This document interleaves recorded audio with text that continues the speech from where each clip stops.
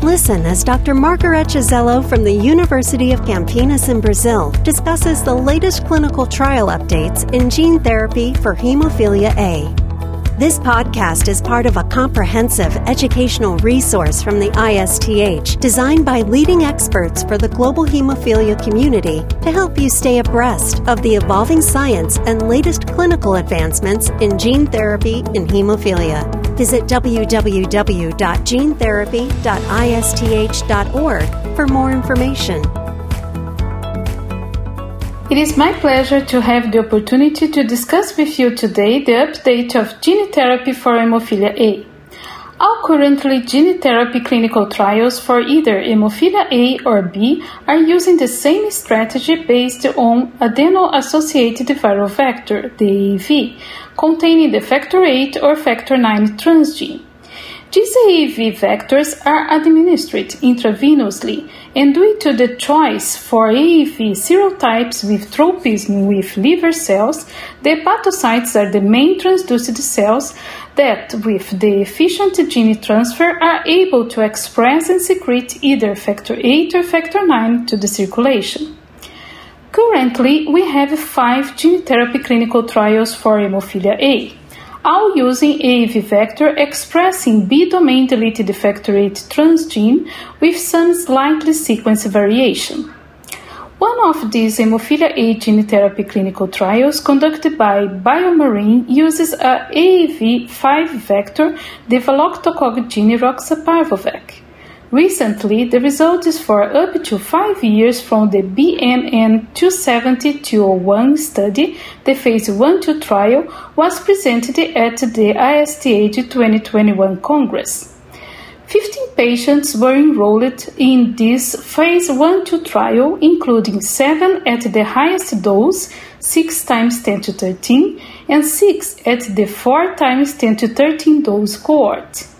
In both cohorts, factor VIII activity achieved a peak in the year 1, with mean activity at the normal range, around 64% of factor VIII activity in the highest dose using the most conservative method, the chromogenic substrate assay. However, the factor VIII expression declines in the second year, with a mean factor VIII expression of 36% in the 6 × 10^13 dose cohort. Beyond year 2, a slight decrease in factor VIII expression was observed. At the end of year 5, the mean factor VIII activity was 11.6% for the highest dose. This observation was consistent with other hemophilia A gene therapy trials and with different doses demonstrating that durability seems to be a critical issue for hemophilia A gene therapy. Regardless of factor VIII expression, the clinical benefit seems to be significant. None of the 13 patients in both those cohorts, 4 and 6 × 10^13, are back to factor VIII prophylaxis, and the reduction for baseline in annualized bleeding rate was maintained over 5 years. The results of BMN 270-301 study, the phase 3 trial using the same AAV5 B-domain deleted factor VIII vector, were also presented recently at the ISTH 2021 Congress. The GENERATE-1 trial had 134 participants receiving an infusion of 6 × 10^13 dose of the Veloctocogene roxaparvovec. 132 HIV-negative participants were included in the modified intended to treated population, and the mean factor VIII activity at year 1 for these patients was 42.9% per chromogenic substrate assay. The results for the first 17 participants who were dosed at least 2 years prior to the data cutoff date showed a mean factor VIII activity of 24.4%. So, the factor VIII activity declined at rates similar to that observed in the phase 1-2 trial. An important consideration is that the clinical benefit was again evident, with a reduction of annualized bleeding rate for baseline by 83.8%, which met the threshold for demonstrating superiority to factor VIII prophylaxis in this trial. However, regarding safety, the most common adverse event was ALT elevation, and 79% of participants received corticosteroids or other immunosuppressants with an average duration of 33 weeks. Another hemophilia A gene therapy trial is the SPARK using the AAV SPARK 200 vector encoding B-domain deleted factor VIII. The phase 1-2 trial dosed the 18 patients in 4 different dose cohorts from 5 times 10 to 11 to 2 times 10 to 12.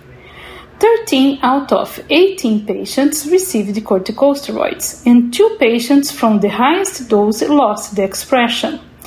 The other 16 participants continued to express factor VIII with a median follow-up of 2.8 years, with a more than 90% reduction in the annualized bleeding rate.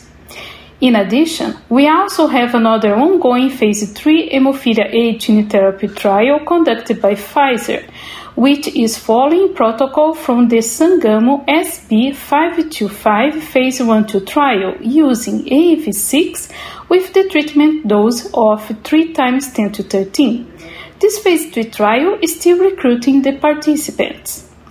In summary, gene therapy for hemophilia demonstrated a clinical benefit with a considerable reduction in the occurrence of bleeding events and factor VIII consumption for up to 5 years of follow-up. However, as observed in hemophilia B gene therapy trial, we observed unpredictable efficacy with considerable variability in factor VIII expression among patients, and the reasons for this still needed to be elucidated. In addition, the factor VIII expression durability is a critical issue. Therefore, the exact mechanisms underlying the declines in factor VIII expression over time and the best strategy to overcome this issue must be determined. I hope this discussion was helpful for you. Thank you very much for your attention. Earn your CME credit by clicking the link for credit. Check back for more podcasts on gene therapy in hemophilia. Additional education is available on www.genetherapy.isth.org, an educational resource designed by leading experts for the global hemophilia community to help you stay abreast of the evolving science and latest clinical advancements in gene therapy in hemophilia.